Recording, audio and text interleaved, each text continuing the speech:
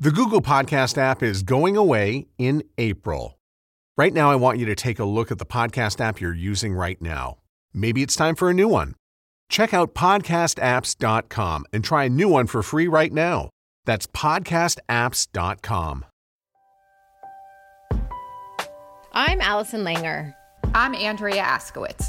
This is Writing Class Radio. You'll hear true personal stories and learn a little bit about how to write your own stories. Together we produce this podcast, which is equal parts heart and art. By heart, we mean the truth in a story. By art, we mean the craft of writing. No matter what's going on in our lives, Writing Class is where we tell the truth. It's where we work out our shit. Cheat! Shit. There's no place in the world like Writing Class, and we want to bring you in. Today's show is about story structure and all things done well in an essay. On this episode, we share a story by listener Leanne Yu. She's an anthropologist and writer based in San Francisco and Kailua Kona, Hawaii. Ooh, I'm jealous of her. Me too. This story was previously published in the New York Times, July 17th, 2020.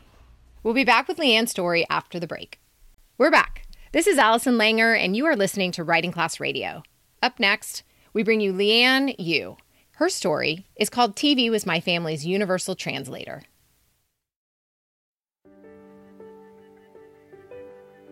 When I was 8, I learned that families weren't supposed to eat in front of the TV.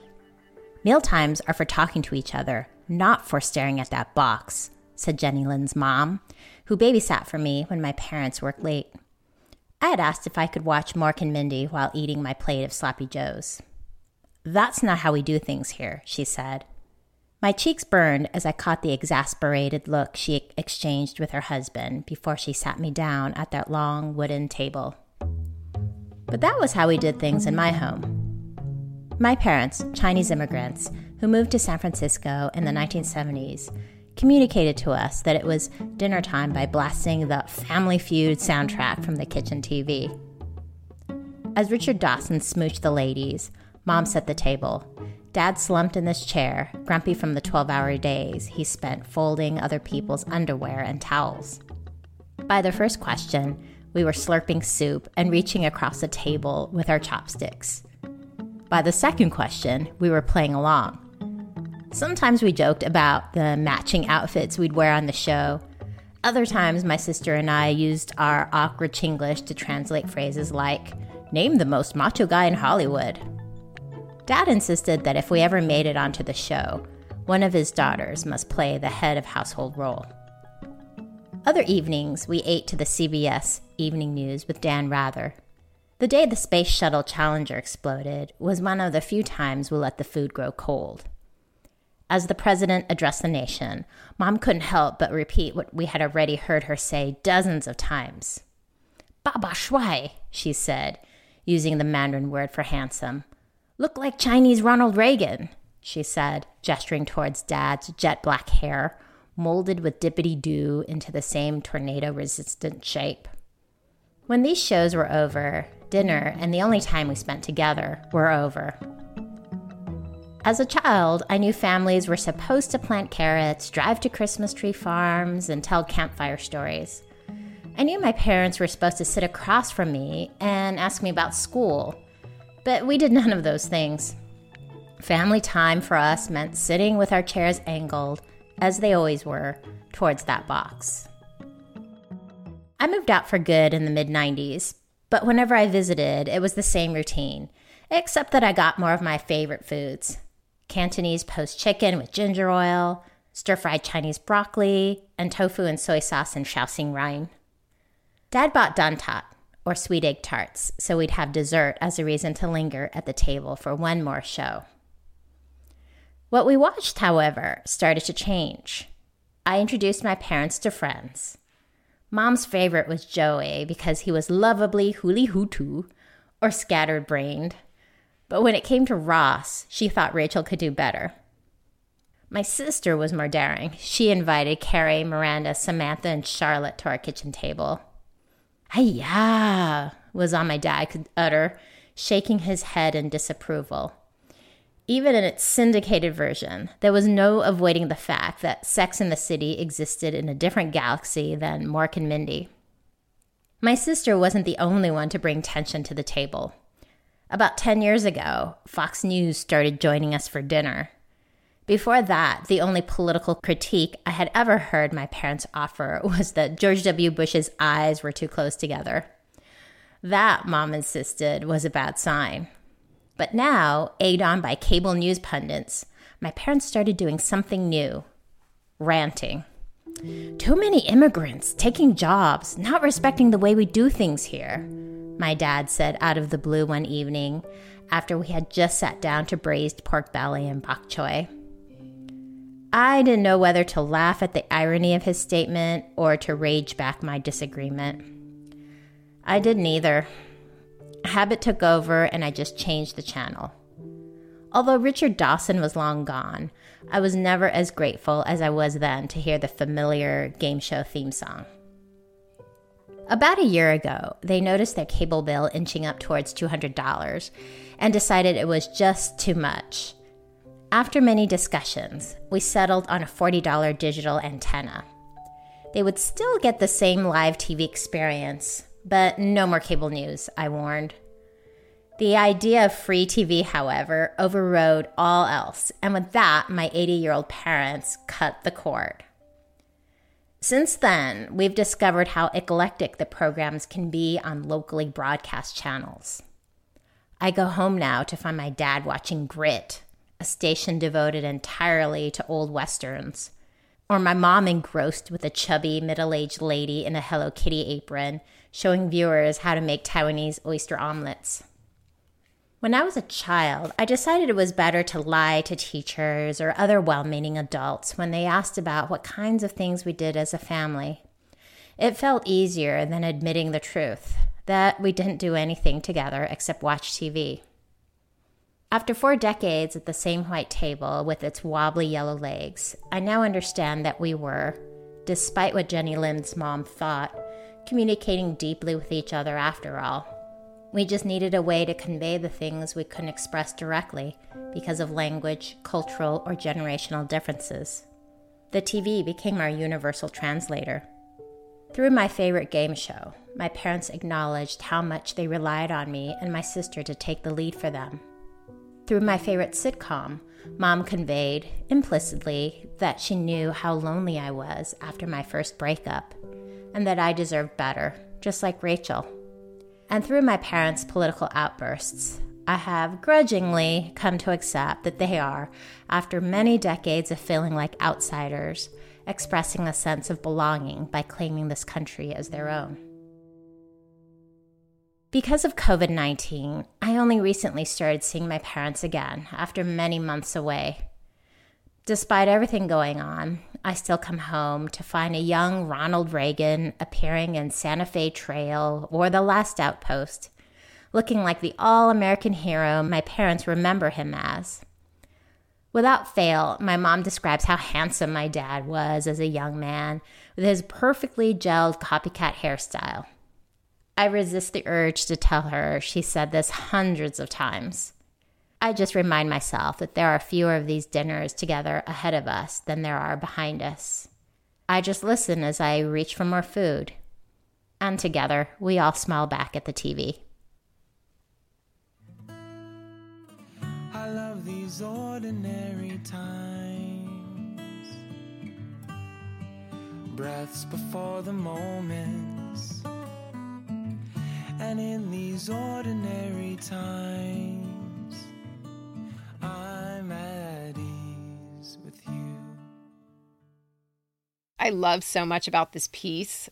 So let's talk about some of the content before we even get into how she structured it and all the other things that we loved. She does this beautiful thing at the very, very end. So she says that really, she's understanding that, this is her family and she won't have them forever. And then the last line is, I just listen as I reach for more food, and together we all smile back at the TV. It's sort of like when we walk into the sunset. It's a scene, it's moving, it's not over. It's so good.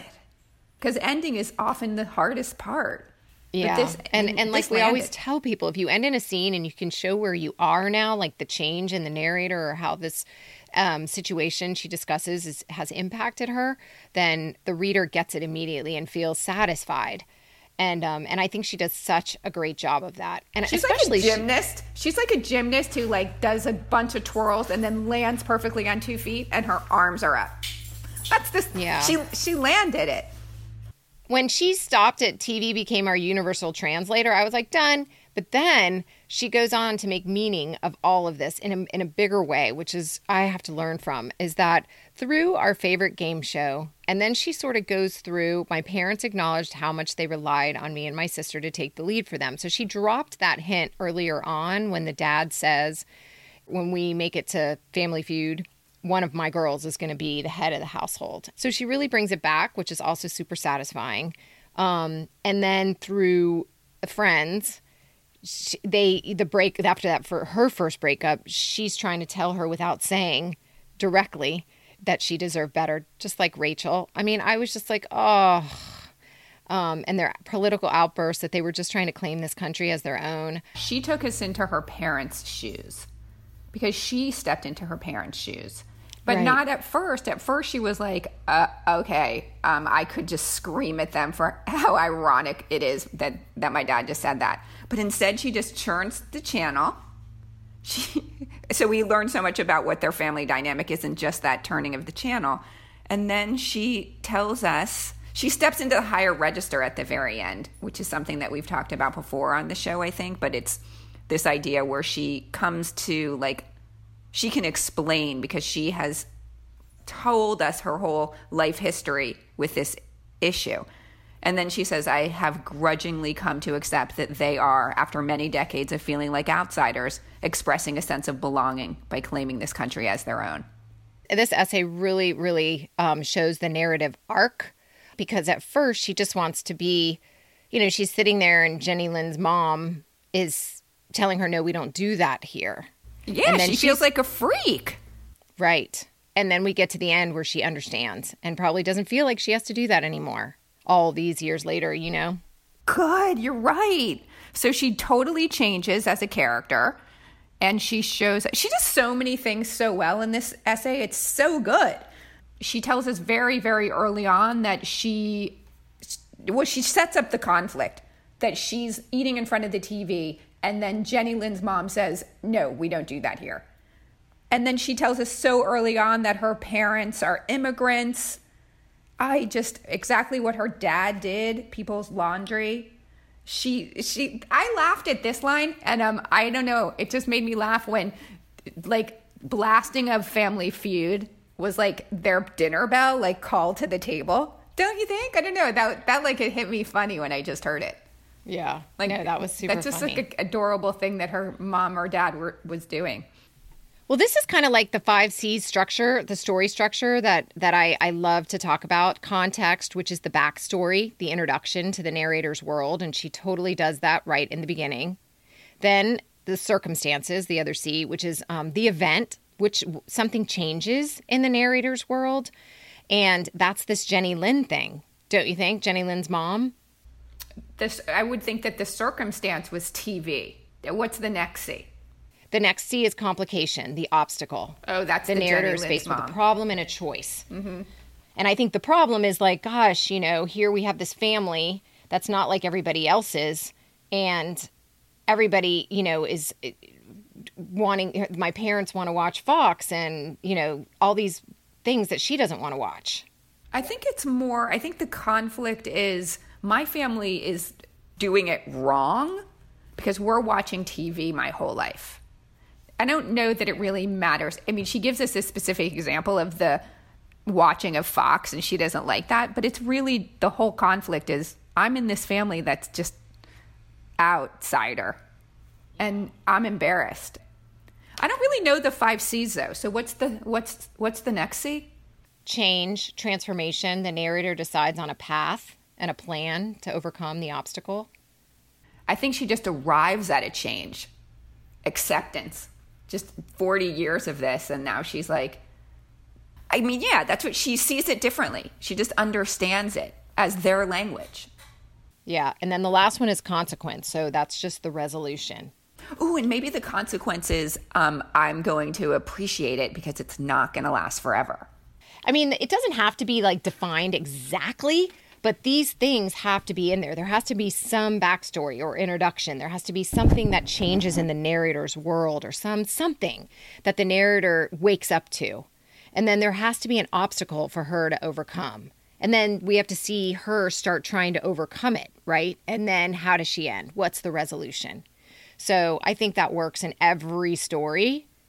It keeps people interested, keeps people reading. They want to know. If I get to the end and there's no like transformation, I'm like, that's a situation. Right. Exactly. That's the thing that defines a story versus a situation or just an anecdote. We've talked a lot about situation and story, but I don't think that we can ever overdo it.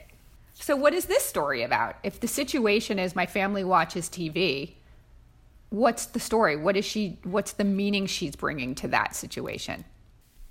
Personally, I think it's just maturing and growing up and realizing like, yeah, we're different, but I like it. It's made me who I am, and I'm good with that. Acceptance of self. I think acceptance of self and family, because it is hard for us to all accept our weird ass families and all the shit, like there's not one perfect one and everybody's going through something. It's another way for us to hear somebody's story and understand like, wow, look, people are going through stuff. So have patience, treat people kindly and listen and try to understand them instead of judging right away. Oh, you let your kid watch TV all day. Oh, your parents watch Fox News. They're such idiots. That would be my reaction. But no, not after hearing why her parents watch Fox News and why they identify with not being those immigrants. Yeah. I get it. Also, other things that she did so well, details. The tornado-resistant shape of her dad's hair. I love that. Holy moly, that's super good. And then it came back again, the hair. And also all the details of the food that are so specific and all the details of what she was watching. It had the effect of like such awesome nostalgia. The shows she watched. Oh, yeah. Like Sex and the City and Mork and Mindy. But even if you weren't from that generation, I think you would still get it. I don't know what grit is, but then she says a station devoted entirely to old Westerns.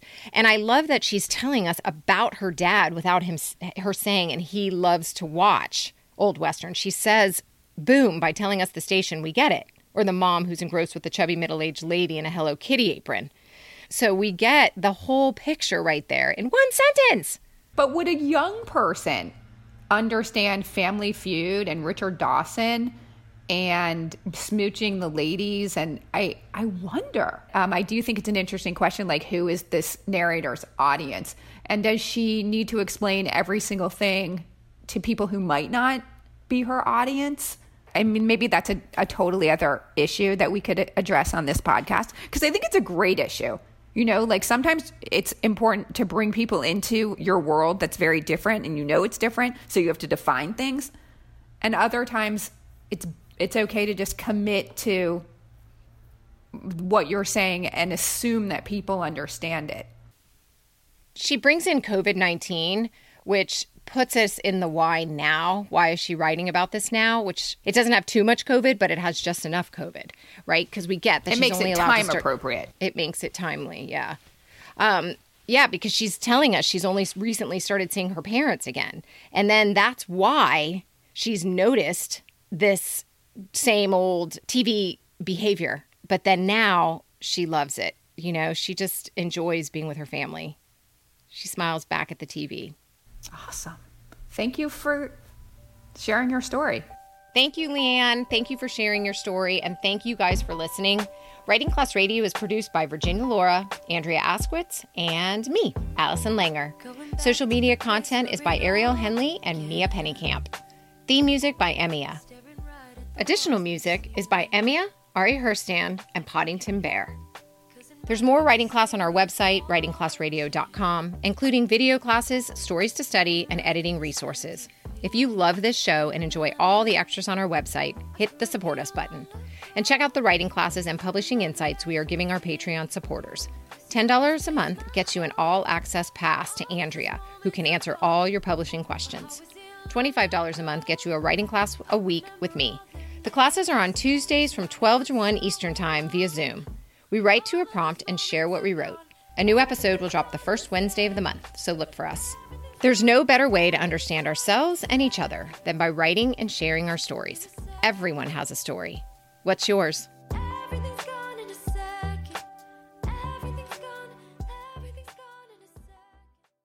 Have you ever thought, I'd love to have a podcast just like this one? Well, I can help. My name is Matt Kundle, and everyone at my company, the Sound Off Podcast Network, had a hand in making this show. Whether it was about the sound, the discoverability, or that you're just enjoying the show, we are all about the detail. If you think you have a podcast in you, reach out to me via email, matt@soundoff.network, or check out the website and become one of the great podcasts we work with at soundoff.network.